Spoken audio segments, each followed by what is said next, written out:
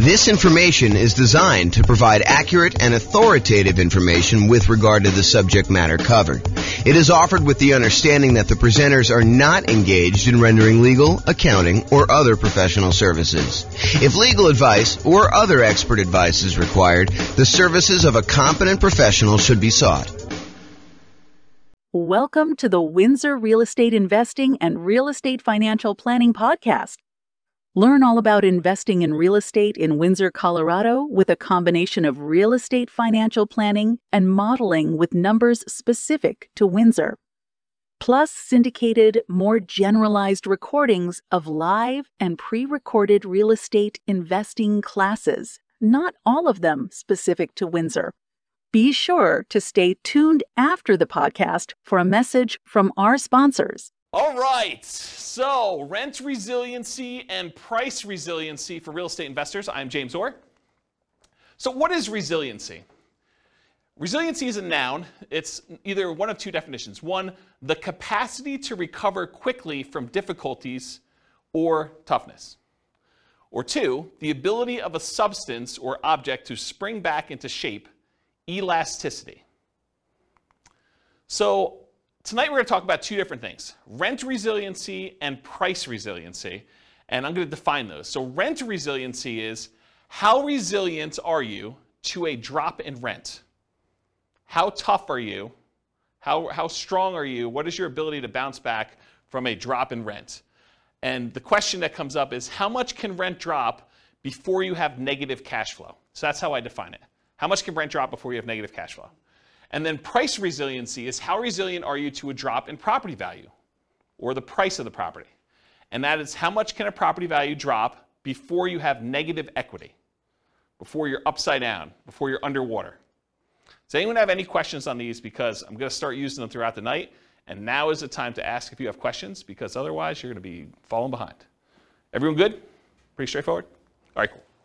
So when we measure these, both price resiliency and rent resiliency, I measure them in two different ways. I can measure them in dollars. How many dollars can rents drop before you have negative cash flow? Or how many dollars can price drop before you have negative equity? Or we can look at it in terms of percent. How much can rent drop in terms of percent? Can rent drop 10% before I have a negative cash flow? Or how much can prices drop? Can prices drop 10% before I have negative equity in a property? And so how many dollars can rent drop before you have negative cash flow? That's what I call rent resiliency in dollars. That's also known as cash flow. If you think about it, how many dollars can rent drop before you have negative cash flow is literally the definition of what cash flow is, right? Cash flow is how much money you have over what it costs you in order to run the property. So cash flow technically is rent resiliency dollars. However, there's no version of that for percent. So what percent can rent drop before you have negative cash flow? That's what I call rent resiliency percent. And there's no equivalent. It's not like there's a version of this where you can look at that, okay? So rent resiliency percent is probably the odd one, but rent resiliency dollars is my fancy name of calling cash flow. Does that make sense, everybody? Okay. How many dollars can price drop before you have negative equity or you're upside down or you're underwater? That's what I call price resiliency dollars. That's equity, right? That's literally what equity is. Equity is how much you have over what the mortgage balance is. And so how much can prices drop before you get to negative equity, before you get to negative equity or you're underwater, is literally how much equity you have. So price resiliency in dollars, also known as equity. What percent can property values drop before you have negative equity? That's price resiliency percent. So that's what I call that. And there's no other equivalent for that, okay? Any questions on these? All right, cool. You guys know I'm really informal, right? You can ask questions if anything comes up. Okay, cool. All right, so measured by either the property or the portfolio. So resiliency can be for a specific property in your portfolio. You could say to me, James, how resilient is 1234 Main Street to a drop in rent? And you can look at that. Or you could say, James, how resilient is my entire portfolio to a drop in rent? What is the average drop in rent I could have on each property before I have negative cash flow? Or you can look at it on an individual property. So you can look at these either in a per property basis or overall as your portfolio. And we could either look at this from a total perspective, where you add up all the rents, you add up all the expenses, and you could see how much rents can drop before you have negative cash flow. Or you could look at it as, I take all the rents, I divide through by the number of properties I have, I take all of the expenses on the property, I divide through by the number of properties I have, and then you can look at how much it is on a per property basis on average. Does that make sense? Okay. All right, so you could look at this as either a snapshot in time. You could say, right now in my portfolio, how resilient am I to a drop in rent? Or you can say, over a long period of time, over the next 60 years, what does it look like? How resilient am I at each point in time for a drop in rent? So you could look at it either as a snapshot or as the thing over time. And you could say, look, 5 years from now, I plan on paying off a property, or I plan on refinancing a property, or I plan on buying a property, or I plan on selling a property.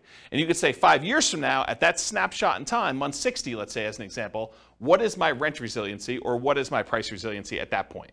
So you could do this looking into the future too, and use it as a decision-making tool as to whether or not doing a certain activity, buying a property, selling a property, refinancing a property, cash out, refinance a property, or rate and term, refinance a property, or any of those types of things, how will that impact how resilient my portfolio is? Okay, I think I covered all those. Oh, one other thing. You can also look at what is the average amount of risk I have, or in this case, price resiliency or rent resiliency, over an entire 60-year period. So instead of seeing a chart where, it starts off, I'll use draw on the board here, where it starts off really high, or it starts off really low rather, and then over time as cash flow improves, your resiliency gets better. You could say, hey, what is my resiliency for this entire period? And you could take an average and say, oh, the average is 30% or 32% or whatever it is. And you could say, oh, so this one's about 30% on average. And then if you had another strategy you were considering, like this one, you could say, oh, that one has a rent resiliency average over this whole time of 29%. And so you could say, on average, one strategy is more risky than another, even though there may be times when it's below and other times when it's above. But over this entire period, one's more risky or one's less risky than another with this specific measure of risk, which isn't the only way to measure risk, which we'll talk about tonight. Any questions on that? Okay. If you're doing any modeling in the Real Estate Financial Planner software, I added a bunch of new numbers here. So now you can actually see your average rent resiliency, your average price resiliency, average debt to income, average total debt to net worth, and average total debt to account balance, as well as average months of reserves. And if you click on any of those buttons, they go to all those individual charts. So I added those for you because I wanted to see them. So that's a new tool that's brand new for you guys. Tonight we're going to look at both snapshot, one specific month and how it measures, and we're going to look at stuff over time. We're going to talk about both of them. Any questions? Okay, cool. All right, let's talk about some oversimplified math. I'm going to give you an example just to kind of walk you through how this stuff works. So let's say you have two different portfolios that you're comparing. In one portfolio, in both portfolios, you have $1,000 per month in cash flow on all your properties, okay? In one portfolio, you have 10 properties that each cash flow $100 each, okay? 10 properties, $100 each property, that's $1,000 per month in cash flow. And in another portfolio, you have 5 properties with $200 a month each in cash flow. So you have one portfolio that has basically the same amount of cash flow for both. One of them has more properties with less cash flow per property, and the other one has fewer properties with more cash flow per property. What if rents, let's talk about the ones where you have 10 properties with $100 each. If rents drop by 10%, if rent per property goes from, just as an example, it's oversimplified, $1,000 per month to $900 per month in rent, your cash flow goes from $1,000 per month to $0 per month.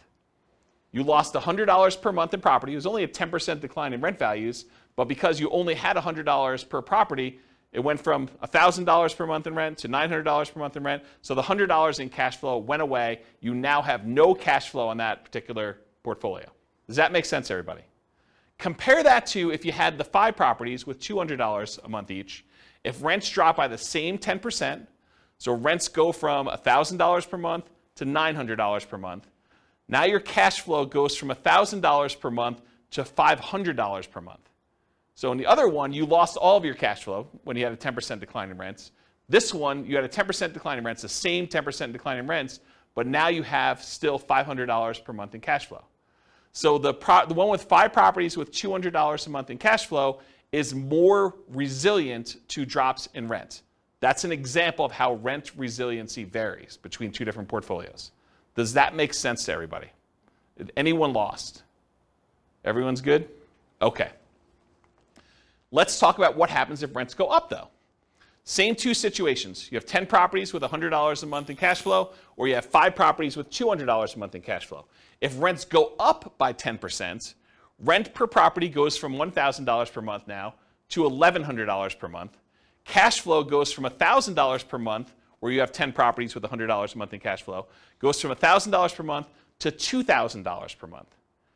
You doubled your cash flow by having a 10% increase in rent.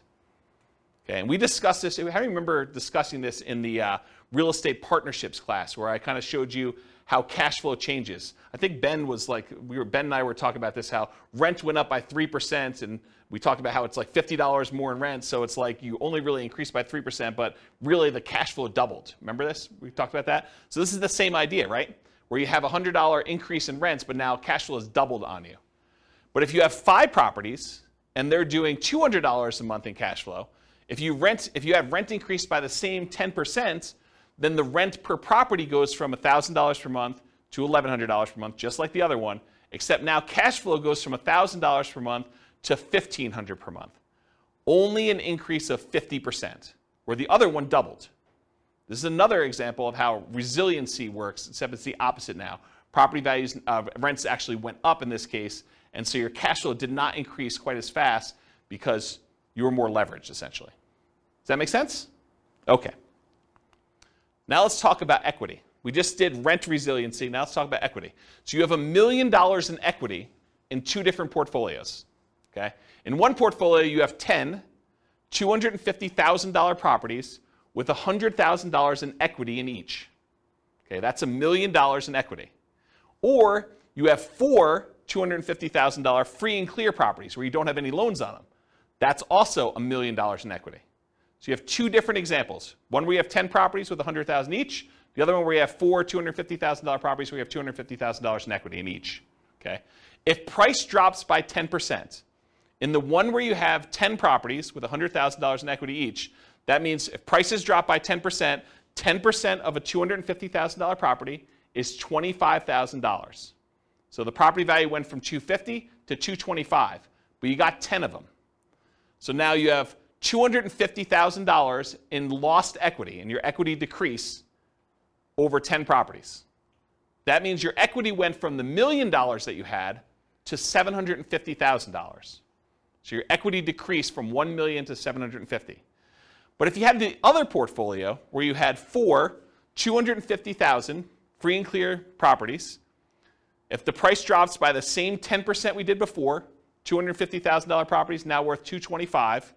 You had 4 properties at $25,000 decline in value each. That's $100,000 in equity decline total. So now your equity went from $1 million to $900,000. This is an example of how price resiliency works. Okay? You have one portfolio where you have 10 properties, where now you lost $250,000 of $1 million in equity, and you have another one where you have 4 free and clear properties, same decrease, but now you only lost $100,000 instead of $250,000. Does that make sense? Okay, cool. Now what happens if property values went up? Same $1 million in equity to start, same 2 situations. You have 10 $250,000 properties with $100,000 in equity each. If the price goes up by 10%, the $250,000 property is now worth $275,000. So $250,000 increase across all 10 properties in total. So your equity now goes from $1 million to $1.25 million. So you have an increase of 25%. 10% increase in price means your equity increased by 25%, as an example. Okay? Or you have the 4 $250,000 free and clear properties. If the price increases by the same 10%, same $25,000 per property, $100,000 for all 4, just add them up for 4 of them. Now your equity goes from $1 million to $1.1 million, It only increased by 10%. It's unleveraged. Okay? Does that make sense? All right. So really, what we're talking about in a lot of these cases is leverage. The more leverage you have, the less resilient you are. The less leverage you have, the more resilient you are. Does that make sense? We just saw that. The more leveraged you are, the less resilient you were. Right? We saw that with rents. Any questions on this? All right, cool. All right, let's do a thought experiment. Which is riskier? Is it riskier to put 0% down or to put 10% down? And why? This is the discussion part of class. What's riskier? Just call it out. It's riskier to put 0% down. It's less risky to put 0% down. Okay? Why do you think it's less risky to put 0% down? Less skin in the game. Less skin in the game. So if you put no money in the deal, you don't have any money to lose. Interesting perspective, right? I think a lot of people would be surprised to hear that. They'd be like, well, you put more down, maybe you have more cash flow, so it's probably less risky to have 10% down from that argument, right? And if property values went down, having a 10% cushion before you're a negative, that's interesting. But on the flip side, both that and the previous kind of resilient slide on leverage, even though I agree with you, the hard part about me thinking about that is other stocks or real estate, that's true on paper, but only if you sell. So if you've got enough portfolio to withstand the tide, it doesn't matter because you're not going to sell at every level. So what you just went to is this idea of paper losses. If property prices go down but you don't sell, you don't really have a loss until you sell. You don't have a realized loss until you sell. And so you're arguing it doesn't really matter, right? You don't have a loss in either case unless you have to sell the property. Okay, so that makes it sort of even on those. What else? Which one's more risky, which one's less risky? What do you think? I think it depends. It depends on what? On your cash position. On your cash position, okay? So if you have a lot of cash, then which one's less risky? Then I'd probably go 0% down because your ROI would be higher. Okay, so you might have an infinite return on investment. Right. In theory, at least. I mean, really, you should be calculating your return, including how much you need to keep in reserves. I mean, we kind of teach that in deal analysis class. But ignoring that for a second, if you have a 0% invested in the deal and you make money on that, then you have an infinite return, right? Yeah. So you would think that it's less risky for you to have 0% down in that case. Yeah, if you can support the rents. Yeah. So you're assuming you're having to pay for negative cash flow. Well, there's that risk. There is a risk, right? So is it more risky to put 0% down or 10% down? What do you think? It's a personal decision. It's a personal decision, yeah? It depends on what you have in reserves. I really think.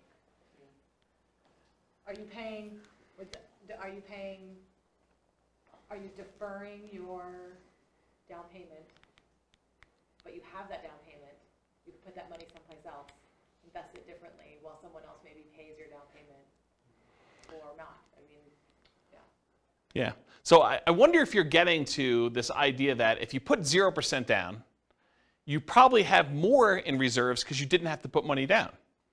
I wonder if you're getting to that. Well, here are my thoughts on it. If you do 0% down, you have nothing in the deal, you have nothing to lose. So there's an argument to be made that if you put nothing into the deal, you have nothing to lose. It's arguably less risky in that way. However, your credit is at risk. If something happens and you have to sell and you have to give the property up for foreclosure, or you have to sell at a loss and you don't have money to make up the difference and you have to do a short sale or something like that, your credit's at risk. And maybe even more so if you put 0% down than if you put 10% down. Because the chance of you being underwater with 0% down is probably greater, right? You know, property values go down 5%. If you had put 10% down, you probably wouldn't be as likely to be underwater, although you have some sales costs and stuff in there, which we're going to ignore for a second. But if you do the 0% down, you're probably still underwater, even with a 5% decrease in price. Okay? What about prices rising? So you tend to have appreciation. You tend to pay off some debt on the property.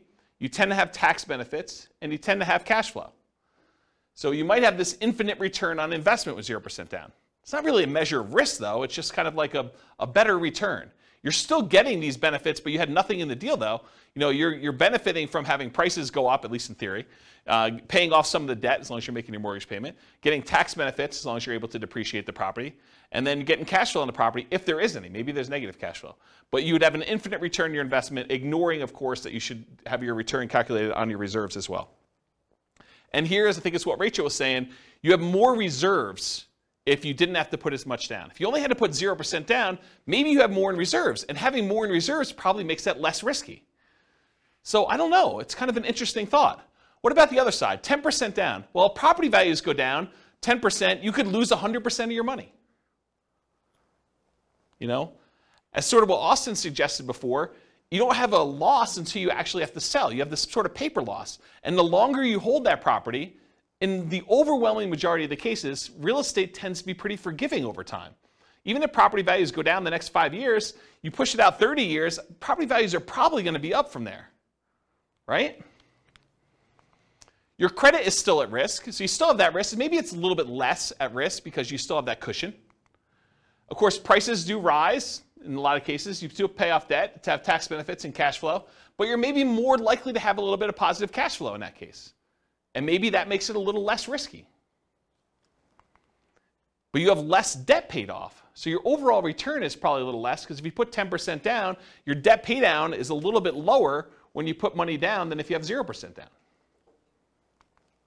And finally, you have a little bit lower overall return on investment. So which one is less risky? I don't know. I think part of it's how you measure it and your situation. And you have less reserves, which we talked about. Any questions on this? It's kind of an interesting thought experiment, right? Like, which one's less risky? I think part of that, for us analyzing too, is your own incomes. How quickly can you save to get 10 or 20% down in your market? Because if you're spending 6 months doing that, it might not be a big deal. If it takes you 2 to 4 years, you're going backwards fast.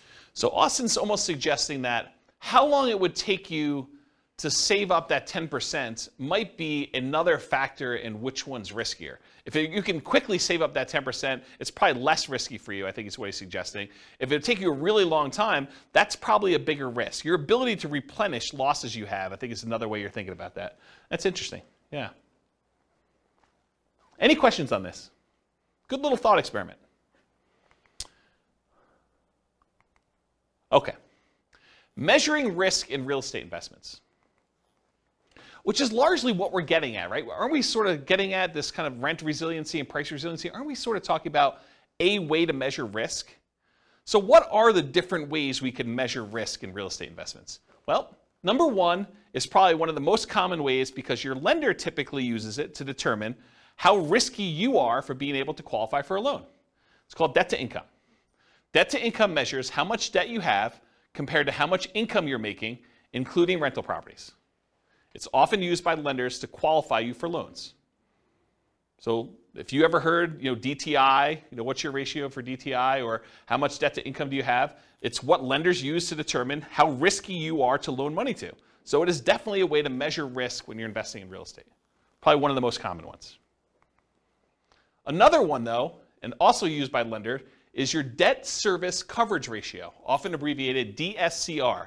That measures how much income you have from your property compared to your expenses on the property. It's a ratio of your income on the properties to your expenses. And a lot of lenders want to see 1.25 or something like that. They want to make sure that the income you have in your property can more than cover your expenses. Okay? That's another way that we measure risk. Here's one you may not have heard of. It's debt to net worth. How much debt do you have? If you add up all your mortgages and any other debts you might have, car loans, student loans, anything like that, credit card loans, how much debt do you have compared to what your overall net worth is? And when we use net worth here, we're also talking about any equity you have in properties.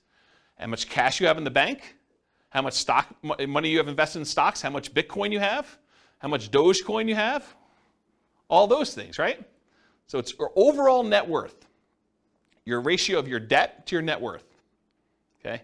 But if you think about it, debt to net worth, certain types of net worth are more liquid than others. It's hard to get at equity. What's up? I thought your net worth already It does.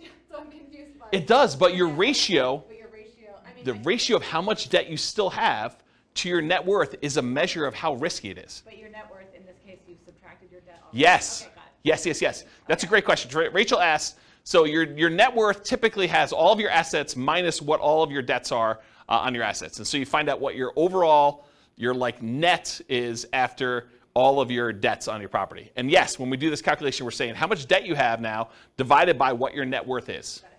Yep. Just want to make sure. Yeah. And think about it this way. Let's use a really basic example. Let's say you're a Bill Gates type of guy and you have $1 million and you owe $10,000. So now you have $10,000 in debt over $1 million net worth. That's a relatively low debt to net worth. But let's say, as another example, you're an investor in this room and you owe $3 million on all of your mortgages, but you have $1 million in net worth. Yeah.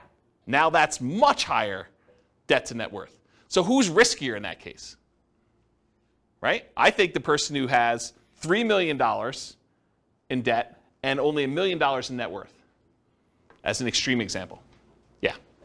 Okay? So I was getting to this point though. So when you think about your net worth, what does your net worth consist of? It consists of equity in your properties, your account balances, any type of investments you have, any cash you have, things like that. But some of that is not easily accessible. And if poop really hit the fan, you might not be able to quickly get at equity in your properties, especially if property values are declining and you're really trying to like pull money out for some reason to save yourself from some type of decline or something like that. It may be really hard to get at your equity. So another measure of risk, which is slightly different than this one, is your debt load compared to your liquidity. So I call that debt to liquidity or debt to account balance if you're actually in the software doing these calculations. And your debt to account balance says, how much debt do I have compared to just my account balances, just the money I have in my bank account, just the amount of money I have in stocks. It is specifically excludes, does not include equity in properties. Because equity in properties is illiquid. It's hard to get at, especially that top 25% of equity, right? It's really hard to do a cash out refinance above 75% loan to value. So that equity, in order for you to get at it, you need to sell the property. And if you sell the property, they're probably going to be expenses. You're probably going to have sales commissions, you probably have some closing costs, you probably have some depreciation recapture if it's been a rental, and you probably have capital gains. So once you pay all those in order to get at it, maybe you don't even have what you thought you had. So this idea of debt compared to your liquid net worth is another way to measure risk. And in fact, I think it's a better way to measure risk because it sort of shows, how able you are to handle issues with your properties, liquidity-wise. Does that make sense? You're smiling like this is What I use. debt to liquid net worth? Yeah. Yeah, it's another measure of risk. Yeah. Okay, so far we've covered debt to income, commonly used by lenders, debt service coverage ratio, another one used by lenders a lot, debt to net worth, which I don't think many lenders use, but I think it's a really good metric, and debt to liquidity or debt to account balances. What about reserves? Isn't reserves another measure of risk? If you only have 1 month of reserves on your personal expenses, all the rental properties you own, don't you think that that's more risky than someone who has 6 months or a year's worth of reserves saved up somewhere? So this just shows you another way to measure risk. Because if you stop and you say, okay, my personal expenses to live on are whatever, $10,000 a month. If you have $60,000 in your bank account, you have 6 months of reserves for your personal expenses. If all of your properties with principal, interest, taxes, insurance, maintenance, vacancy, property management, all those things in there is $2,000 per property, and so if you had $12,000 in the account and you had one property, you'd have 6 months of reserves on that property. Well, that's pretty good. What if you had 10 properties? Now you need $120,000 in reserves to have 6 months of reserves for all your properties. Plus the extra $60,000 for your own personal living expenses. Now you need $180,000 of reserves in order to have 6 months of reserves. Okay? So that's another way to measure risk, is how many months of reserves you have. And then in addition to these, there are 2 other ones we're covering tonight. Rent resiliency, which is how much your rent can drop before you have negative cash flow, and price resiliency, which is how much your price of your properties can drop before you have negative equity. So these, I think, are my first pass attempt at what the different ways of measuring risk in real estate investments are. And there's probably, I was talking to Nick before class, Nick and Austin, I was telling them, there's probably at least a whole class on just this slide, like going into details about what these are, how you measure them. And there's some really interesting relationships, which I'm probably not going to get into much tonight, but like having a whole bunch of reserves can make up for being weak in another area. If you have really low rent resiliency, maybe I do cover this in another slide, but if you have really low rent resiliency, where if rents decline by the smallest amount, you're going to have negative cash flow, but you tell me you have 10 years worth of reserves, I'm less concerned, right? If you tell me, look, I got 15% rent resiliency, but I only have 1 month of reserves, I'm nervous for you because these interact. Does this make sense? Okay. All right, so how much riskier is it? Rent resiliency and price resiliency give you one way to measure how much riskier it is when comparing two different strategies. So these can be talking about completely different strategies. For example, I'm going to Nomad versus I'm going to do non-owner occupant 25% down investments, or I'm going to do Nomad versus short-term rentals, or I'm going to do house hacking versus fix and flips, or whatever your strategy is, although fix and flips really wouldn't have rent resiliency. But you could use them to measure two different strategies completely, or you can use it to measure what is riskier. Should I put 10% down? Should I put 20% down? Should I put 25% down? And earlier we were talking, Ben, about this idea of nomading and how much you put down. If you think about this is sort of what we're talking about. If you put less down when you're nomading, it's just a really simple version of this conversation that we should have in detail. But if you put, lower down, like 5% down, and you have a much poorer, much more riskier rent resiliency, where you're likely to have negative cash flow or really low resiliency in case rents change, but you have now an extra 15% of the down payment in reserves, well, those sort of like counteract. And would I rather see you have negative $50 a month in cash flow, but have $45,000 more in reserves? Yes, I would. Versus you saying, I'm going to put $45,000 more in a property and now I'm going to have $100 a month in cash flow? I don't know. I mean, I'd almost rather see you have $45,000 in reserves, right? It's a kind of an interesting way to think about it. And you got to run your own numbers to see what it plays out for you, but that's like one of the discussions I think we should have about this idea of put more down and have positive cash flow, put less down but have a much bigger pile of reserves. So we have to think about that. Okay, so you could be analyzing, you can use this to measure risk when you're looking at totally different strategies or different amounts of leverage. Should I put 20% down? Should I put 25% down? Should I put 50% down? Should I buy these properties free and clear? Other measures of risk may mitigate the severity or the consequences from the risk associated with another measure. This is what we talked about before about having risky rent resiliency, where it's really low, and if you have a drop in rents, you're going to have negative cash flow. But being risky there can often be mitigated by having really robust reserves. So if you're really sensitive to drops in rent where you're going to have negative cash flow, but you tell me you've got $1 million in reserves, I probably don't care, right? Unless you're talking about really big numbers for the negative cash flow. But if you tell me you have very little reserves and you're close, or you tell me, or I'd rather see you say, I got a decent rent resiliency and mediocre to good sort of reserves. Sort of like this balance between them, okay? So for example, let's look at them for Nomad with 5% down versus 20% investor loans. You're not moving in with the 20% down for someone who has $1 million to start with. So we're going to start with an example here. Someone's got $1 million to start with, and they're going to either do Nomad or they're going to say, I'm not moving into a property. Sequentially, I'm just going to go buy one property to live in, and then I'm going to buy 20% down rentals. Let's take a look at how these compare. And I do have the 20% down investor buy a single owner-occupant property to start with to kind of make it fair, okay? So let's take a look at what this looks like. Let's start with price resiliency. Okay. I'm going to take my time to go through these charts. So this is a chart showing total price resiliency in dollars. So how much dollar-wise do prices need to decline before I have negative equity? The red line is showing you 20% down non-owner occupant. And remember, price resiliency in dollar is essentially equity. So really, this is a chart of how much equity they have in all their properties. Right? That's what I'm showing you.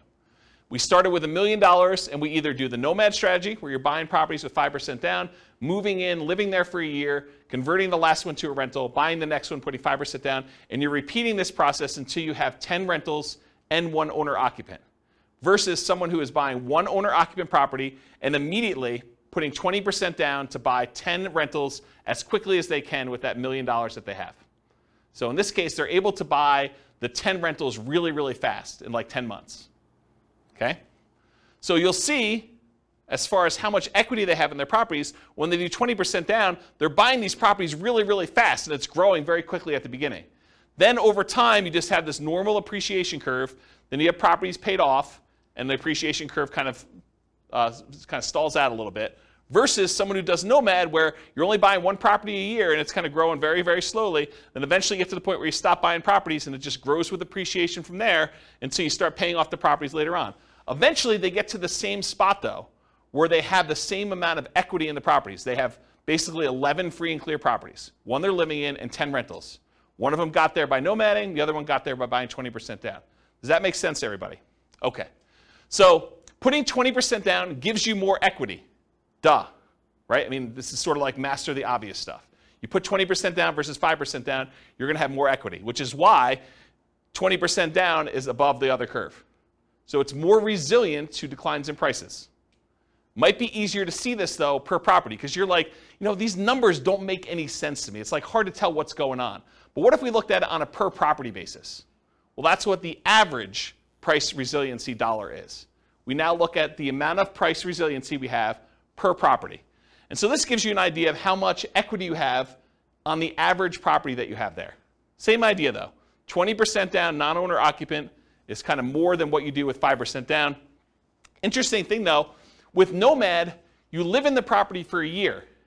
And my definition for average price resiliency dollar, I exclude your owner-occupant home. I basically only look at it for investment properties. There's a weird exception when we look at all individual properties, but for the most part, I'm ignoring this one. So you'll notice nomad is 0 until basically month 13, when we convert that to a rental. And so then it pops up, and you have a certain amount of dollars, 5% plus whatever appreciation was on that particular property. And then each one that you buy, it kind of increases until you get to the time where you're stopping buying, and then it just kind of continues up per property. And this gives you a feeling for how much it is. But it's still hard to gauge because this is future dollars, right? You have equity growing, but your property values are also growing too. So it's hard to tell like what's happening because these numbers don't make a lot of sense to us when we think about future dollars. Like, what does having $500,000 per property in equity mean, about 20 years in the future? It's hard to fathom. It's hard to really relate to that, okay? So if you do this and we adjust for inflation, if we say, look, I'm going to adjust back to inflation so that the property is always worth $350,000 or so in today's dollars, now we can kind of get a feel for what's happening. This is showing you average price resiliency dollar, but now it's adjusted so that these numbers make sense to us because we're talking about adjusting back into today's dollars. So, this has, when the nomad kind of pops up there, we have, I don't know, whatever that is, about $40,000 or so, maybe a little bit more, and each one you buy kind of increases until you get to the point where after you're stopping buying around year 10 or so, you got about $100,000 on average across all the properties that you bought over time for all the nomad ones. But the ones where you put 20% down, it's probably $180,000 on average. Okay? So you can just kind of see how this works. And eventually you get to the point where you have 100% of equity. So the property values are worth about $350,000. You have about $350,000 worth of price resiliency. The property value can drop the full value of the property before you have negative equity because you don't have a loan. Does that make sense? And these are slower to get there because you delayed buying properties. It takes you longer to get to the point where, on average, all of your properties are paid off because they staggered a year out. And these were only staggered by like 9 months or 10 months in order to get all 10 bought. Does that make sense, everybody? Okay. So these are in inflation-adjusted dollars. Helps you think about how much property values might need to go down with the properties. You understand it now, not what it will be worth in the future. You may also see that we're only measuring rentals. That's why Nomad's at 0. Any questions on this one? But that only assumes, well, that also doesn't take into account how much out of pocket you had to put down to get to the same result. 100%. We are not including how much you had to put down in order to get to how much equity you have. You're right. Because rent resiliency, or price resiliency in this case, doesn't include the amount you put in. It's really just how much can prices drop before I have negative equity. I'm assuming that's, for the math that was used, it was the same interest rate for both? No, they don't use the same interest rate, because when you put 5% down on an owner-occupant loan, it's probably a little bit better than you putting 20% down on a non-owner-occupant loan. So I use different interest rates. I actually looked them up. Yeah, so this is interesting, because we're going to have a slide later on where I show you which one gets to financial independence faster, and it surprises a lot of people. Because you'd think, I don't know, 20% down, it should get there faster or whatever. I mean, you're going to look at it, you're going to see. Yeah. All right, any other questions on this? I think I'm about to switch gears.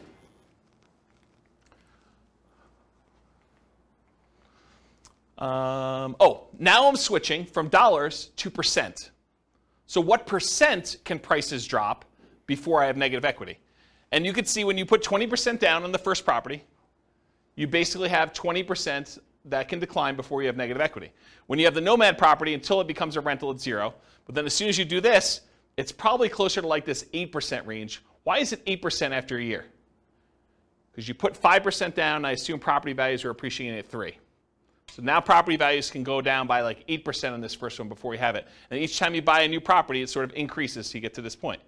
So you can see how resilient you are to declines in value, percentage-wise. No longer talk about dollars, because in a lot of ways, don't we want to know percent? Don't we think in terms of percent? We don't often think, look, we're buying properties. What if they go down $72,000? Well, $72,000 of what? If we're talking about $1 million property, that's very different than if we're talking about a $300,000 property. So really, don't we want to think in terms of what percentage decline we had on the property value? So I think percent makes a lot more sense. So you can see here, though, and then eventually you get to the point where you can have 100% decline in value when your property is free and clear, and you don't have any negative equity. And the nomad one takes longer to do. The total and the average look almost identical. The charts look almost the same. Or this is all the properties combined. We could look at each individual property if we wanted to, right? And that would look like a rainbow. So each one of these then becomes its own property. And you can see this is someone nomading. Each year they buy a new property, and then the rent, or this is the price resiliency. The price resiliency kind of goes up over time as they appreciate and as you pay down a loan a little bit. Okay? Any questions? Is this helpful? All right. Let's switch over now to talk about rent resiliency. So total rent resiliency in dollars. Remember, rent resiliency dollar is what? It's cash flow. So this is really another chart saying this is how much total cash flow you have on all your rental properties. Now, it's still the same scenarios. We started with $1 million, and we either do nomad or one owner occupant, then 20% down payment, non-owner occupant investment property loans. We're putting 20% down, gives you more cash flow. That makes sense, right? You put 20% down the property, you'd expect probably a little bit better cash flow. Although the interest rate's better on 5% down nomad. Also, the 20% down payment properties are paid off faster. Why? Why are the 20% down payment properties paid off faster? But they're all 30-year loans. We purchased them earlier. Yes. So they're all 30-year loans, so the loan always pays off in 30 years. Just when you started the loans matters. So when we actually bought the properties, we all buy an owner-occupant property month 1, no matter what. But then the one that's buying rentals also buys a second 20% down property in month 1, and then they buy another one in month 2, month 3, month 4, month 5, until they get 10. So 10 months in, they now have 11 properties. But the nomad buys a property with 5% down. They have to live there for a year. Then they convert it to a rental, and they buy the replacement property. So it takes them until month 13 to own 2. So you can see the red line is the 20% down non-owner occupant. This is when all the loans got paid off. And your cash flow went way up. Right? Your rent resiliency went way up because now you don't have loans anymore. But these ones, they take a long time, and they're staggered a year apart. So it takes a long time for them to get to the point where they're all paid off. But once they get paid off, they're basically the same. right? Because you basically have the same number of rental properties. There's some funky stuff going on here. With the 20% down non-owner occupant loan, you have a little bit of negative cash flow right at the beginning. But Nomad's even worse. Nomad starts at 0, and then by month 13, you have a little bit negative cash flow, and it's worse as you buy more, so it kind of stays there for a little bit. Okay? So, yeah, let's go to the next slide. So now this was just regular dollars, so it's kind of hard to tell like what's happening. You're like, okay, what does it mean to have $50,000 worth of cash flow in year 30? I don't know. So let's take a look at it now if we adjust back to today's dollars. You can see a little bit more about what's happening here, but really you could see what the total cash flow is as if it was cash flow in today's dollars, sort of adjusted back for inflation. And you can see eventually they get to the point where it's just under $20,000, like $19,000 probably or so, in cash flow per month on all 10 rentals, net. So this is inflation adjusted dollars. It helps you think about how much total rents on all properties might need to go down with the property as you understand it now, not what rents will be worth in the future. Okay? Now this is average per property. So before we were talking about the total amount on all 10 rentals. Now we're saying how resilient are we on an individual property? It shows you, about here in year 10 or so, you're probably about, $500 or $600 per property in positive cash flow on the 20% down, somewhere in that ballpark. And you can kind of get a gauge for that. And then here, later on, you can see kind of what it is per property. So, this is in inflated dollars, but it's probably like $6,000 or so when the properties are all paid off. Okay? Or we could adjust for inflation, and we could see the numbers now. Each property's got about, $1,800 or so per month in cash flow net after everything's paid off.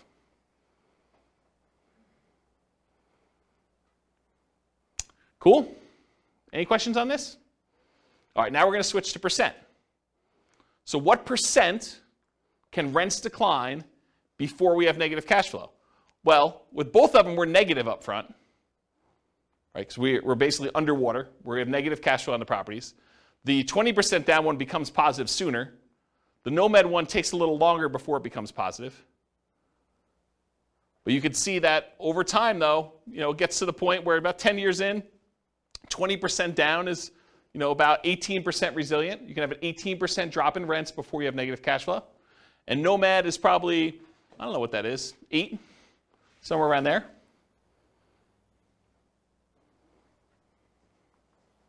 And then this is if you looked at Nomad for the individual properties. You can look at each one individually. Okay? All right. So now I'm going to show you, same situation, $1 million. Should you put 5% down as a Nomad? Should you put 20% down non-owner occupant like we just talked about? Should you put 25% down? Or should you put 100% down and buy the properties free and clear? I had 50%, but I didn't include it because it didn't really show anything more. Okay? But I did have it, in case you're wondering. All right. So let's talk about this idea. What's the chance you might see prices or rents go down 1%? What's the chance that home prices can go down 1%? Or rents can go down 1%?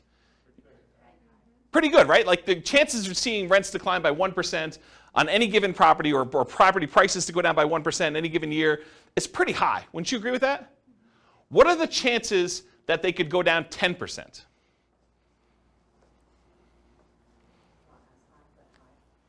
You think it's high? Is it as high as 1%?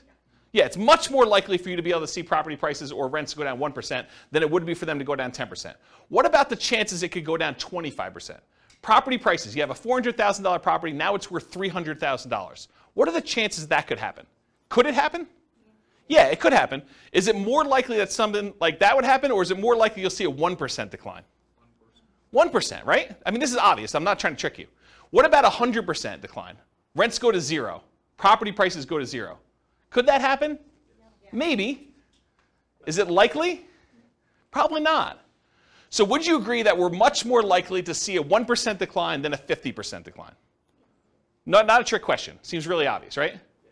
Therefore, having a rent resiliency of 20%, where rents can decline by 20% before you have negative cash flow, is much less risky than having a rent resiliency of 10%, where rents can go down by 10% before we have negative cash flow, because we're much less likely to see a 20% drop than a 10% drop in rents. Because the chance of it going down 20% is much more unlikely than having a 20% rent resiliency, it's probably not 2 times better. It's probably more than 2 times better. Does that make sense? There's a point where, look, you really want to have a 1% rent resiliency or better. You really want to have a 2% one. But once you get up to like 30%, how much better is 35 than 30? Right? I don't know if it's like a lot, because the chance of it getting to 30% decline is much lower. Like the small numbers, it's much more important. It's important to get to a certain number, whatever it is, 5%, 10%, whatever you think is reasonable for perhaps a price decline or a rent decline. But once you get up much, much higher, the difference between those higher numbers, because it's not likely to get there, it's not as big of a deal. Was that a Rubicon then? No, I don't think of this as Rubicons. Rubicons are sort of like things you cross over, you get to where you never go back from. Acquiring your first rental property, or getting to the point where you have $100 a month coming in cash flow, or the point where you have your mortgage paid for by your rental properties. Yeah, things like that. Those are what I think considered Rubicons. Yeah. Yeah, question? So in your rent investor history, what percentage have you seen rents go down?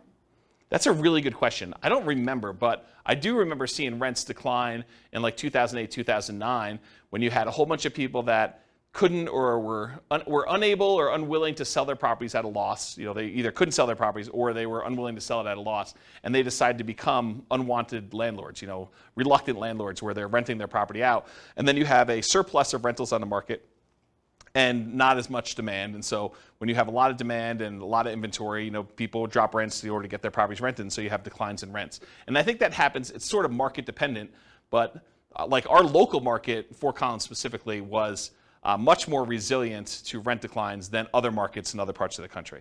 So I think part of it is market dependent, and I probably could look at some charts to try to get a feel for that. There probably is some data that I'll try to find, and we can look that up. But I don't think it's unreasonable to be prepared for a 10% decline. Especially, I think about it this way too.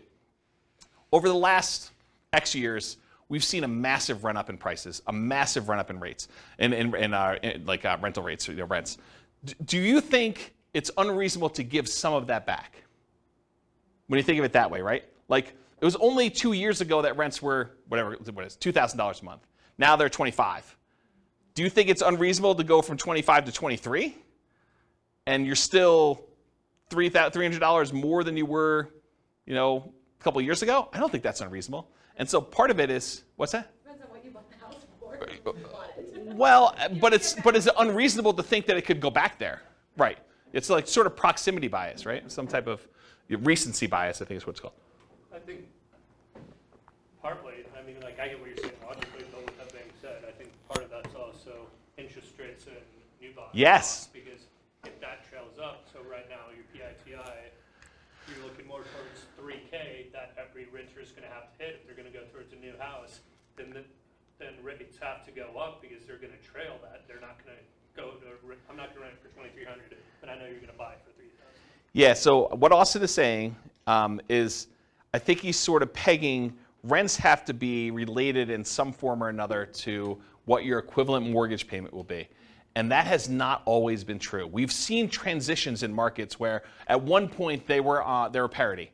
It was $2,000 to buy the property with a reasonable down payment compared to about $2,000 a month in rent. And we saw some type of parity with that. But then over time, markets changed where the price to buy a house went up a lot and rents did not creep up quite as fast as those things. And so that can change in a marketplace over time. It's not universally true that always rents are there. Now, what's an interesting kind of way to think about this is you could force that to be true by doing like a rent-to-own or lease option where you tell people, look, the mortgage payment if you go buy this property is $3,000 a month, to use your example, but rents would normally be $2,200. But I'm going to charge you $3,000 a month because if you can't afford a $3,000 a month payment, you can't buy this house. You're never going to be able to actually buy it from me. And if you can't do that, then why am I putting you in here? And so you can almost make a justification for rents that look like mortgage payments when you're selling on the lease option. Does that make sense? So, yeah, that's an interesting point, though. Okay. Any other questions? I think there's some other stuff on another slide, but I think we're done with this one. We good? Cool. So evaluating risk continuing. So what's the chance price or rent will go down on a single property? You know, you have a rogue property in a part of town that goes bad, or, you know, it's not as hot anymore. So what are the chances that it could go down on a single property? Pretty good, right? I think you can see that happening. What's the chance it would be two properties in the same market? Well, probably not as high as a single property, but probably greater than some other things that could happen. What about on 10 properties in the same market? Well, if the whole market goes bad, I think that could totally happen, right? What about two properties in different markets? What's the chance of that happening? I think it could happen, but it's a different probability than having all of your eggs in one basket in one market, or on one street, or in one neighborhood. Right? There's a couple of people in the room that I'm looking at, okay? I mean, I'm not saying it's bad. I'm just saying that there's an increased probability. So I think you need to account for that when you think about your rent resiliency and your price resiliency, that, you know, you've increased your risk by doing that. What about 10 properties in 10 different markets? Right? A little bit less probability, but it can still happen. So diversification in some form or another, whether that's geographic, investing in different markets, property type, you know, buying some duplexes, buying some apartments, buying some single-family homes, you know, buying some condos, buying some townhomes, you know, all those different types of properties that you can do, or price points, you know, buying some entry-level rental properties versus buying some luxury properties, buying some mid-range sort of properties, or the strategy you're using. I'm doing short-term rentals, I'm doing house hacking, I'm doing you know, fix and flip, or all these different examples. So there's some diversification you can do across all those different things. Excuse me, geographic, property type, price point, strategy. There's more resilience required, suggested, I don't know how to word that, if you're not diversifying, right? I think you'd be prudent to have a more resilient portfolio to increase your threshold for what you want to have in terms of resilience if you're not diversifying in other ways. But if you're more diversified, you probably could get away, not that you should, and there's arguments against this. There's arguments of investing only in the one market that you think is really going to do well and not investing in these other markets just to have diversification where you have a higher risk of those going down, right? I think there's a counter argument to this. But I think overall it's more prudent to be higher resilience if you're less diversified. If you're doing the same strategy with the same house in the same neighborhood, you probably should be a little bit more focused on being more resilient with your stuff than if you're spread out a little bit, right? This is obvious. I wasn't talking specifically to you, but it felt like that, right? Yeah. Okay. It wasn't intentional. I mean, I'm trying to be helpful. Okay. Yeah. Okay, so average price resiliency in percent. So what percent can property prices go down before they have negative cash flow for those four strategies? For the 100% down, you bought the property free and clear, you could have the property value go down 100% and you would not be underwater because you don't have a mortgage. So that one's easy. That one just goes 100% all the way across the whole time. Wouldn't you be negative past 75 if isn't about 25% taxes and insurance? No, this is property values. Okay. This is not rents. When we do the rent one, you'll see there is a threshold. But for property values, you have a $400,000 property, you don't own anything on it, it can go down 400K. It can go down 100% before you're negative. And there's an interesting point you bring up, which I have a slide at the end. I think there's a variation on this class, or at least a variation on some of the terms, where we do take into account things like sales costs and capital gains and depreciation recapture and stuff like that. There's a version where we take into account those transaction costs for equity. But this one is simple, right? This one is just pure up equity, okay? So the 100% down one's easy. 100% all the way across. Super, super easy on that one. The next one we'll do Nomad. Nomad, you start at 0, because you basically are not counting the thing that's not a rental. By the time you get to year 1, you convert it to a rental. It pops up here. And this is the average per property. And so it shows you you're at about 8% or so. And then each time you buy a property, kind of comes down, drops down, does this, until eventually it kind of tapers off until you get to the point where all the properties are paid off and you're doing that. That's what Nomad is. 20%, 25% down, that's just a difference in down payment amount. And so the curves are very similar. In both cases, you're buying properties as quickly as you can. I will tell you that with the 20% down, you can get all 10 properties, all 10 rental properties. With the 25% down, you get really close, and I think you need to buy one a year or two later. Okay? So you have a small delay there, but you're acquiring these properties, and you're more resilient with 25% down. This makes more sense, right? You put more down, you're more resilient to a price drop when you do that, and then they eventually taper to the point where they get to be the same when the properties are all paid off. About 30 years in the future from when you started. Maybe minus a year, plus a year. Okay? Any questions on this? Pretty straightforward? Okay. Now this is average rent resiliency in dollars for the three strategies. So when you buy properties free and clear, you have really high cash flow, but you have fewer properties. You only had $1 million to start with. You can't buy 10. You can only buy 3 and change. So 3 until you save up for the next one. Okay? So then your kind of average rent resiliency dollars kind of up here until eventually you catch up with everyone else. But here though, you've got 25% down, 20% down, and Nomad. Nomad starts at 0, then it has negative cash flow. The 20% down one has some negative cash flow. The 25% down one has positive cash flow from the beginning. And the curves are very, very similar. The ones where you put 20 and 25% down, the properties get paid off. And so your cash flow really improves here. And they go up here. And then the Nomad one takes a little while to pay off because you're doing them a year at a time. Does that make sense? Okay, so that's rent resiliency dollar. Now this is that snapshot I talked about. I basically said, let's look at some arbitrary point in time. I picked 5 years in the future. And I said, what does this look like? What is the average rent resiliency in dollars at 5 years in the future for this thing? And so for the 100% down, 1965. And this is in inflation adjusted dollars, so it's back in today's dollars. So you have rents drop by $1,919.65 and not have negative cash flow with the free and clear properties. With 20% down, you can only have rents drop $116.05 before you're negative. With 25% down, it could drop $309.54 per property before you're negative. And with Nomad, $14.42. So just a snapshot in time, 5 years in the future, average property, this is per property, right? Average rent resiliency dollar. You either drop almost $1,900 and change, $115 and change, $310 and change, or $15. Not $1,500, just 15. That's Nomad. So which one of these is riskiest? It's obvious, right? But look at the difference. Can we see rents drop by $116? Probably. So just order of magnitude, you can see that these are not that far off. Okay, so now this is percent for rents. So as you were discussing, Austin, there's taxes and insurance and stuff, so it's not 100%. Because you have property taxes, insurance, and those things on the property. So really it's about 80-something% here. So we say about 18% or so is actually taxes and insurance. For the free and clear property, that's where it is. That's how much rents can drop before you'd be negative. With the 25% down, they could drop a little bit here, I don't know, whatever that is, 3%, 4%, but it increases over time until they get paid off and it goes up there. This is that extra property being paid off, I think. And then with the 20% down, you start off with negative cash flow, which I'll show you this here in a second. And then by the time you get to month, whatever this is, 4 years in or so, then it gets to become positive.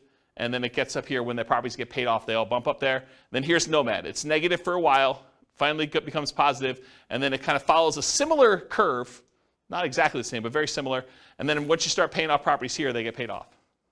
Does everyone see that? So Nomad and 20% down both have negative cash flow with professional property management in this example. That's what the assumptions were. And so here's the cash flow power meter. It shows you, the black line is where rent is. So it shows you for the rent that they're getting, this light green area shows that they would have positive cash flow if they were managing the property themselves.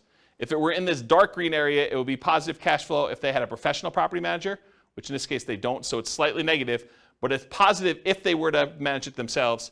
In the yellow area, it means that it would be positive cash flow if they were managing it themselves and they took into account cash flow from depreciation, the tax benefits of owning the property. And then the red area is you're still covering some of the debt pay down, but it's negative. And then here is you're not even covering debt pay down. So depending on where the black line is, it shows you how much cash flow you have and whether it's cash flow with property management, cash flow you managing it yourself, cash flow with cash flow from depreciation, or I'm not even covering, I wouldn't be positive even if I had an interest-only loan is another way of saying this, okay? Any questions on this? And if you're just like cash flow power meter, what is all that stuff? There's a class on that too, and I probably need to do a new one. But we look at cash flow power meters to see very visually where cash flow is on any particular property. It's a really easy way to see where you are. Any questions? All right, so now this is the same chart we had before, except we're doing percentages. So this is year 5, month 60. Rents can drop 83% if you have a free and clear before you have negative cash flow. Rents could drop 5% with 20% down. Can rents drop 5%? Absolutely. That's like a realistic number for you see rents decline, right? 5% decrease in rents. For the 25% down, they can drop 13.47. I don't know. That'd be a harder one to do. I mean, it definitely could happen, but it's harder than 5%, right? Wouldn't you agree? And the Nomad one, 0.63. So what's the chance that rents could decline 0.63%? Really high. What's the chance rents could decline 5%? I'd say reasonably high. What's the chance that they can decline 13.47? Moderate. I mean, it's not unheard of, but it's not high, right? Probably not high. And what's the chance it could decline 83.12%? Pretty low. Pretty low. If you can get a feel for how resilient this strategy is here. And this is probably different strategy. This is just different down payment amounts to give you a feel. Okay? Any questions on this? Cool. It's often counterintuitive. Just because a real estate investing strategy is more or less leveraged or more or less risky doesn't always mean it will perform better or worse than another strategy toward achieving financial independence specifically. So just because, hey, this is more risky, it's got to get me to financial independence faster? Not true. I'll show you that in a second. For example, putting 100% down to buy up to 10 rentals might seem like the least risky strategy from a number of risk measures, right? I mean, put 100% down. And putting 5% down to Nomad might, at first blush, seem the most risky. That doesn't tell you which one achieves financial independence first or which one will ultimately give you the highest standard of living, which we'll talk about. And this is a case for doing Monte Carlo or alternative universe modeling, where we actually see how risky is this? Like, what happens if rents don't go up always? Because when you do Nomad and you have like prices always going up and rents going always up, Nomad looks amazing, right? You start having some years where prices don't go up or rents sort of go down some years or something like that. It still looks amazing, but there's years where it's not always pretty, right? You're actually still have negative cash flow for longer and it takes you longer to save up and sometimes you have to stay in properties longer. So there's stuff that happens, okay? All right, so this is the numbers for those. So the Nomad one, you're financially independent. If you start with $1 million and you're trying to buy 10 Nomad properties, actually it's 11 because you live in the last one. It takes you 8.5 years to be financially independent where I think you're making $10,000 a month in income. So 8.58 years in order to make $10,000 a month in passive income. If you put 25% down, 7.58 years. So that's faster to put 25% down.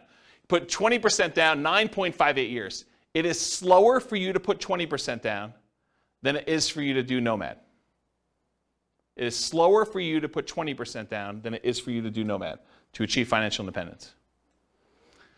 And then it takes you 4.08 years in order to be financially independent, buying the properties free and clear. Starting with $1 million, you buy a lot fewer properties.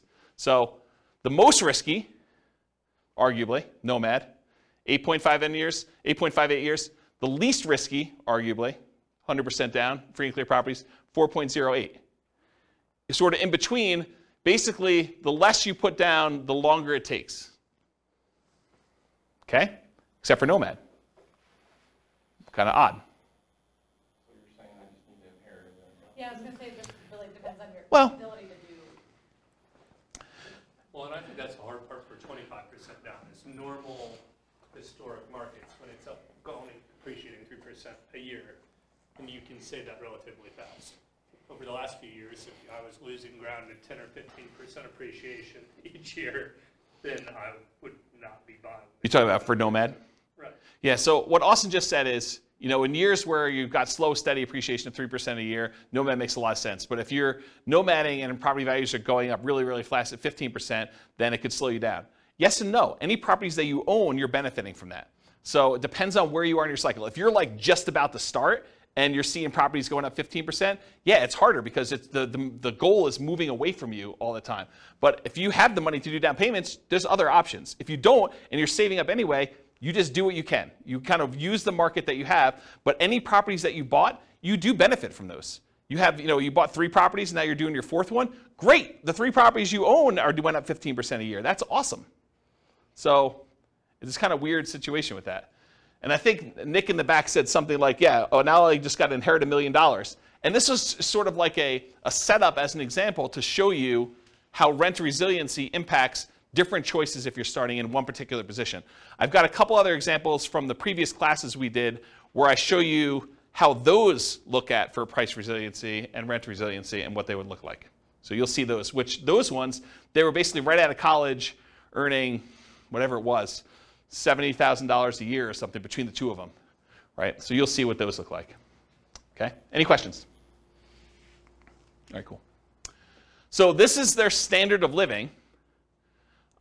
It shows them what percentage of that $10,000 a month goal they're earning, adjusted for inflation. And so you can see they all achieve it pretty low here. But look what's interesting about this is Nomad eventually, it doesn't happen at the beginning, but Nomad eventually has the highest standard of living.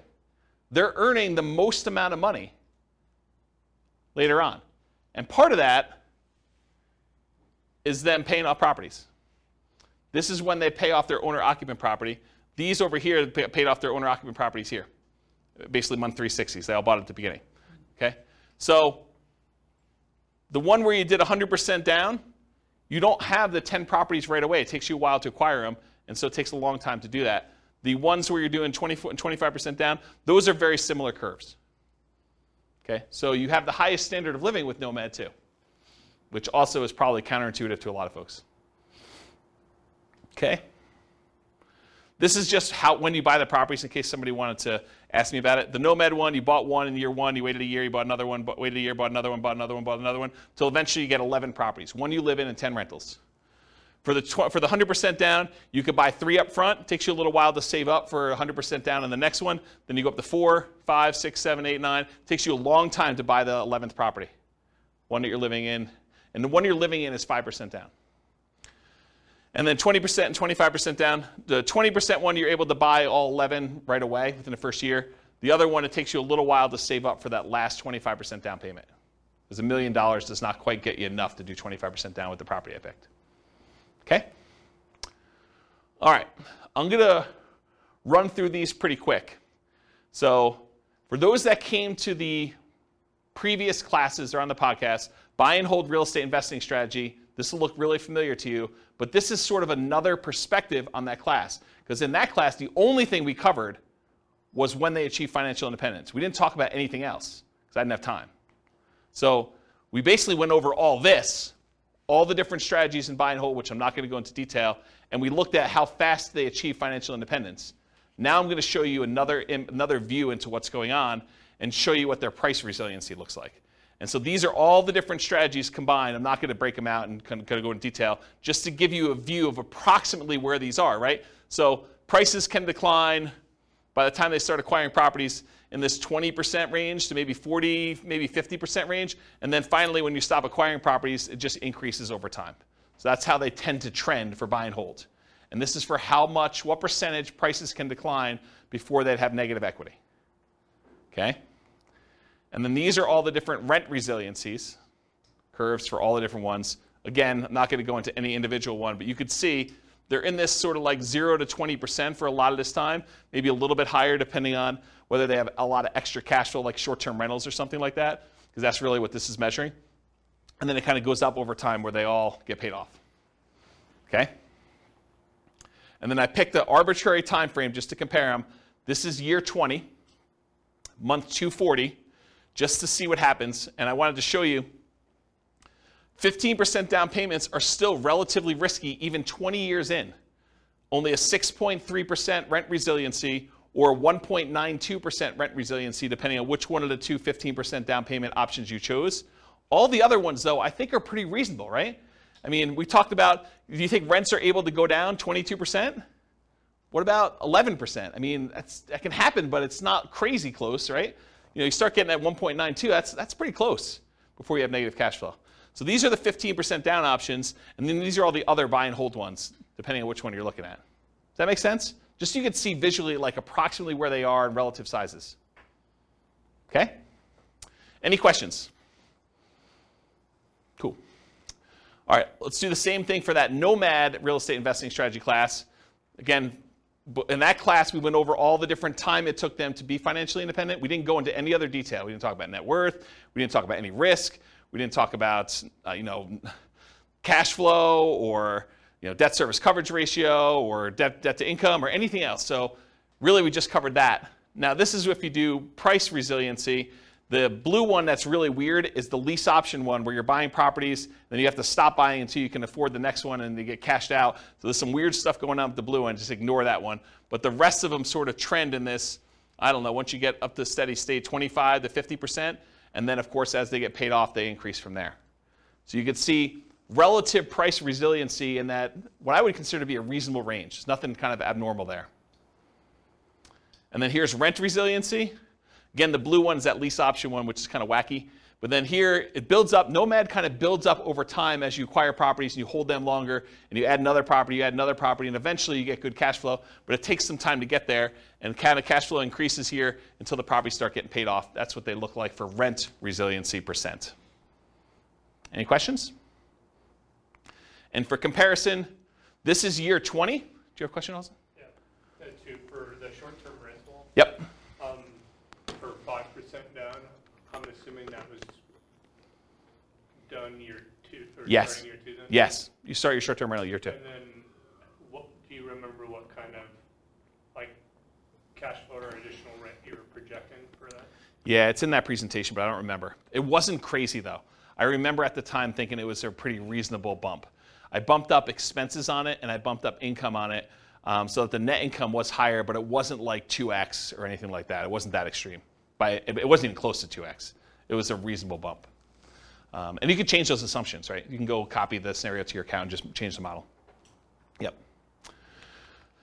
So this is month 240, year 20. The same one we did before where we had some of those that were in that 5% or whatever it was, 2%, whatever the numbers were there. And I just want to show you that the average rent resiliency by year 20 for Nomad, they all look pretty reasonable to me. I mean, there is a 7.76 one. I'm pretty sure that's the lease option exit one, which is wacky anyway. All the other ones, though, they seem kind of reasonable. I mean, the lowest besides that is 11.9%. Not great, but not horrible. And there's some that are 30%. Right? Doesn't seem unreasonable to me to have the ability to have rents drop by 20% before you have negative cash flow. Seems pretty resilient. Any questions on this? I think this is the last one I'm doing for these. House hacking. Again, this was that house hacking real estate investing strategy class where we covered all the different times it took to be financially independent. I'm not going to go over that again. But then here is the price resiliency for those. Very similar to a lot of the other ones where between 25% and a little bit less than 50% prices can decline for the bulk of the time here. And then, of course, when they're paid off, they get a lot better.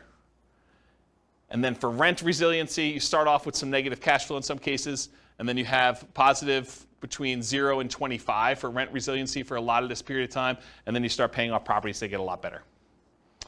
And of course, you knew this was coming. Year 20, kind of a snapshot. There's some that are kind of funky. Whatever this fourth one is, that's one of the blues. That's probably a 15% down one, honestly. It's probably 15% down payment, this blue, if I had to guess. And then the other one, 5.86. That's like a pink. Yeah, they're all the 15% down ones. So these are all these low 5.86 ones are all 15% down, which that's the lowest rent resiliency you have. All the other ones, well, I guess 5. What's 5? That's a green one. Oh, that's probably 15% down too.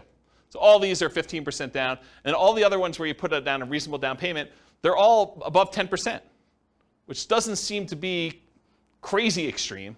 It's not super resilient, but it's also not an extreme number low, right?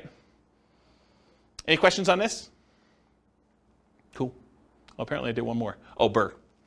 BRRRR, again, same thing. BRRRR, real estate investing strategy class. There are 3 different strategies we did with BRRRR, which is the buy, rehab, rent, refinance, and the optional repeat process to do those. And it just shows you kind of where these are. Price resiliency, a little bit better because you're buying properties. They've got a little bit of equity in them. So that's a little bit better there. And then rent resiliency, decent, pretty good current things there. And then this is month 240, year 20. Look pretty strong. 14% is the lowest one for the BRRRR strategies that we ran. 24% was the high. Any questions? Cool. All right, got 3 more slides left, and we'll take questions. So additional things to consider. I think I mentioned this earlier in the class, but there's a concept that I didn't teach, which I probably should teach at some point.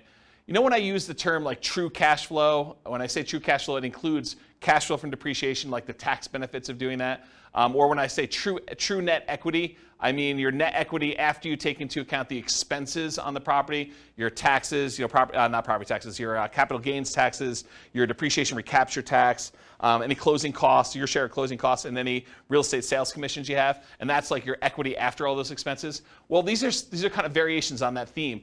True price resiliency is how much price could decline where you wouldn't have negative equity, taking into account refinance or sales costs. So like all the costs we just talked about, this would be a calculation. True price resiliency would be where you do take that into account. And so how much could prices decline knowing that you have to pay all these costs if you were to sell the property or you had to refinance it? What would be your kind of number there? And so that's kind of a variation on the theme. And then the same thing would be true for true rent resiliency. How much could rent decline where you wouldn't have negative cash flow, accounting for cash flow from depreciation, that tax benefit you get by owning the property too. So right now, if you think about it, we talked about rent resiliency all night.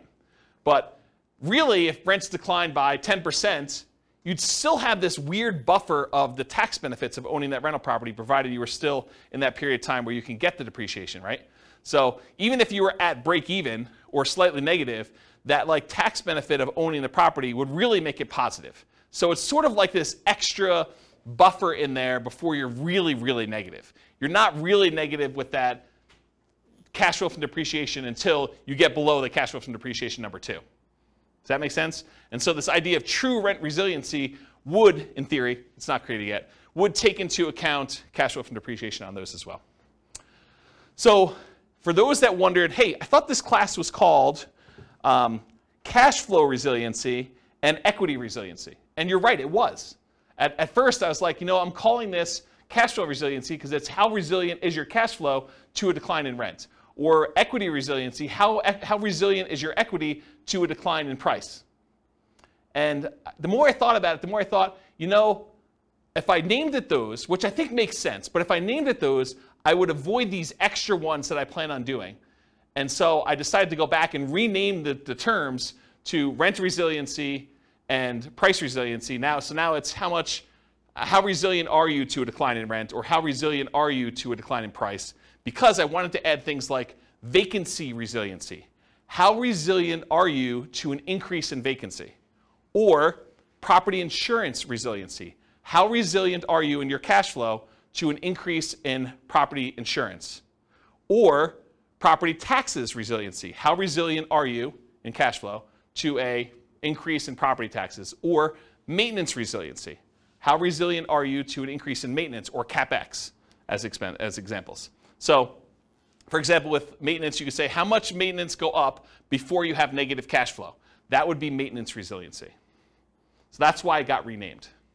Does that make sense why it got renamed now? Okay. All right. Would you guys like to see my personal portfolio, rent resiliency and price resiliency, to kind of get a feel for what is somebody who has an established portfolio and might actually, think that they know what they're doing, do that, okay? So here's my own personal portfolio. This is my average price resiliency, and I should tell you, I'm not acquiring any properties, not selling any properties, not refinancing any properties, so it looks really plain, right? Because there's not a lot of stuff going on. It's just like things getting paid off over time. So this is price resiliency. The average property I have has got a price resiliency of whatever this is, 58%, 50-something percent, high 50s. So my property values can go down 58% before I would have negative equity on average. Does that seem pretty conservative? I think it's pretty conservative. So that's what it is. It'll take me a while to get here because I've got some properties that I did new loans on when loan interest rates were low. Okay? What about rent resiliency? Rents can drop, whatever this is, high 20% before I would have negative cash flow. Okay? And then it gets better eventually when I pay off all the remaining properties where I did a refinance all at a bunch of time. Then it goes up to about 80% decline where I can do that. So that's about what I personally have, it is what I personally have in my portfolio. Does that help you guys, give you some insight as to what I think is a reasonably conservative number? I also have a lot of months of reserves, way more than 12. Way more than 12. So even if this was lower, I would feel really comfortable. Make sense? Yeah. So to get here, Yeah. I mean, this is your years into this. Yes. Did you start at those low? No. Yeah. Nope. You didn't start here. No, I didn't start. You started at those higher risk, like. Yeah. leverage. Yeah, because if you think, so the question was, you didn't start here. So when you were getting started, were you at these higher risk, like rent resiliency and things? Yeah, you have to, because if you think about it, by definition, if I put 25% down to acquire property, well, I have whatever it is, 25% things before I could do that, right? So yeah, now I'm, with the equity you have in your property, now I'm at 50, whatever that is, 55, 58, I don't even know what the number is, but it's not 25 anymore, right? What's the longest property you own? Oh, not very long at this point. You sold them, yeah. Yeah, this has been turnover. Yeah, so not very long at this point. But I mean, part of this is market appreciation too, right? And there's definitely there's at least one nomad property. There's actually 2 nomad properties in there. Right, but how do you one of the things to think about is how do you change this, right? One of the ways you could change it is you put a free and clear property or 2 or 3 in there. And that can overall change the average, right? So there's free and clear properties in there too. All right. Any final questions? Is that helpful, seeing this too? Surprise. I don't usually show my stuff. Any questions? Yeah, awesome. So first kind of statement, then question. So from my understanding of the last few graphs, most of the variance is probably between 10 to 15%. It depends on your strategy and what you're doing, right? If you're buying free and clear properties, no. If you're doing these like highly leveraged, 15% down, 20% down, 25% down, or Nomad 5% down, acquire them a year apart, or Burr, where you're kind of like trying to pull your money out, all those things vary depending on what you're doing. But if you're kind of for rent resiliency, kind of looking at it from that lens, I guess. Going back to where we started class, then if you would rather go 0 down and have the rest in cash or index or whatever else, the main 4 or 5 dips we've had in the last 100 years, haven't they only lasted like 1 to 4-ish years on average? I don't know that data that well that I can comment on it, but it doesn't sound unreasonable that you had relatively short periods of time where the dips didn't last forever. So I guess where I'm thinking of trying to tie that back together, circular thinking, is I would think there would be less risk than trying to ride that out with the reserves to the side than the additional equivalent of being above it percentage-wise and holding it that way. But I think they're related. So I think your question is, I'll reword it for you. I think your question is it better to have a lot of reserves and not worry as much about rent resiliency because you have the reserves to handle it? Or should you have 20% plus as far as rent resiliency where you might have some negative cash flow, but you can kind of hold it? And I think it's a combination. It's like, if you have 10 over here, then you have to have 20 over here. And if you have 20 over here, you have to have 10 over here. And you're weighting them. And then the numbers are arbitrary. It's like sort of like this balancing act of, if you're really low rent resiliency, you're high risk, right? You have a small amount before you go negative, then having reserves, big reserves, makes a lot of sense.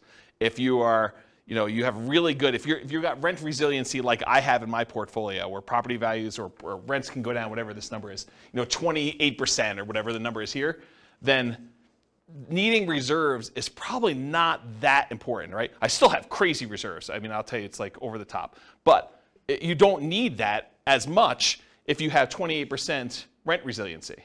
This makes sense, right? So it's this balancing act. And this is sort of what we were talking about when you first came into class, but off recording, is that looking at all these different measures of risk, you have to like weigh them against each other, because you can have, your debt to income can be one thing, and your debt to net worth, and your liquid debt to net worth, and like all those kind of measures, debt to liquid net worth, like all these measures can be kind of coming into play, and you're like, well, if I'm going to have this, then I definitely want to have on the upper end of reserves. Or if I'm going to have this, then I definitely want to keep this there.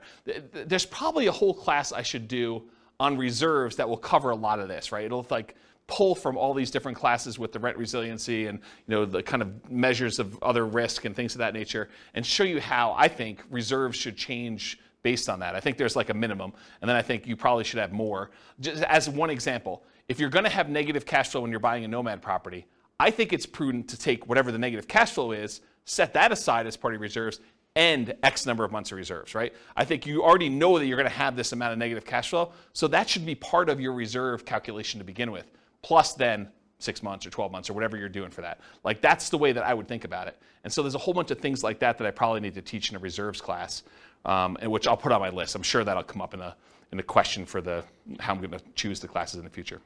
So, does that answer your question? Okay. Any other questions? Was this helpful?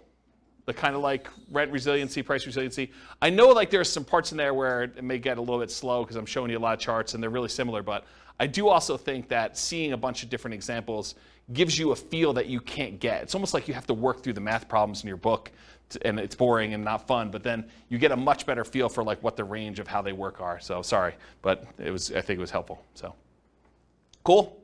Thank you all for coming. I will see you all soon. Bye-bye for now.